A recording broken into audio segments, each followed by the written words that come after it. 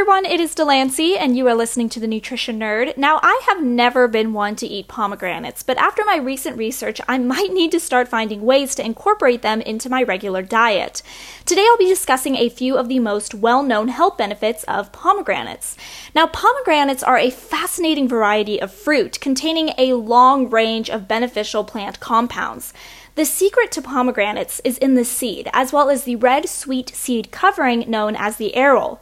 The seeds can be eaten raw as a snack or sprinkled over a salad, or they can be crushed and processed into pomegranate juice.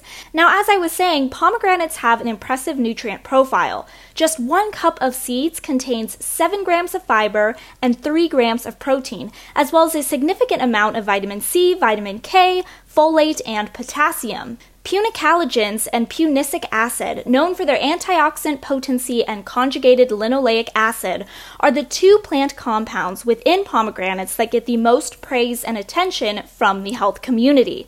It is because of these substances that a handful of studies have found pomegranates to carry incredible anti-inflammatory properties. For example, a 12-week study found that daily pomegranate juice helped lower diabetics' CRP inflammatory markers by 32%.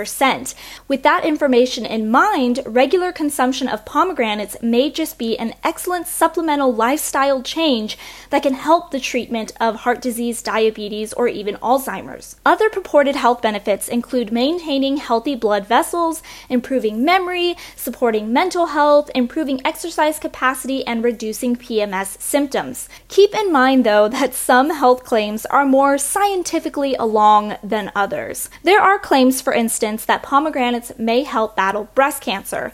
Due to their antioxidant properties, that doesn't seem too far-fetched, but at this time there is no cold, hard science to prove it. Nevertheless, I think I'll be buying some pomegranates from the grocery store sometime very soon. This has been The Nutrition Nerd. Hopefully you learned something new today, and I will catch you in the next one.